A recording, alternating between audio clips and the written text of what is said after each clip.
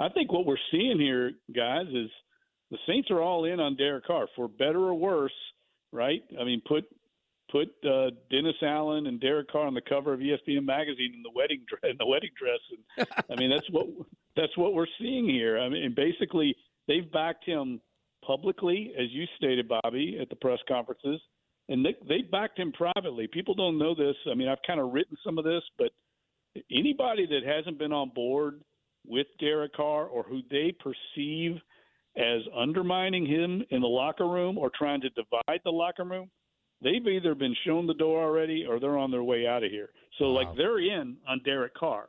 This is their guy, and if you're not on board, you're not rowing the boat in the same direction and with the same effort, you're moving on. And so they're either going to sink or swim, or what do they say, ride or die with Derek Carr.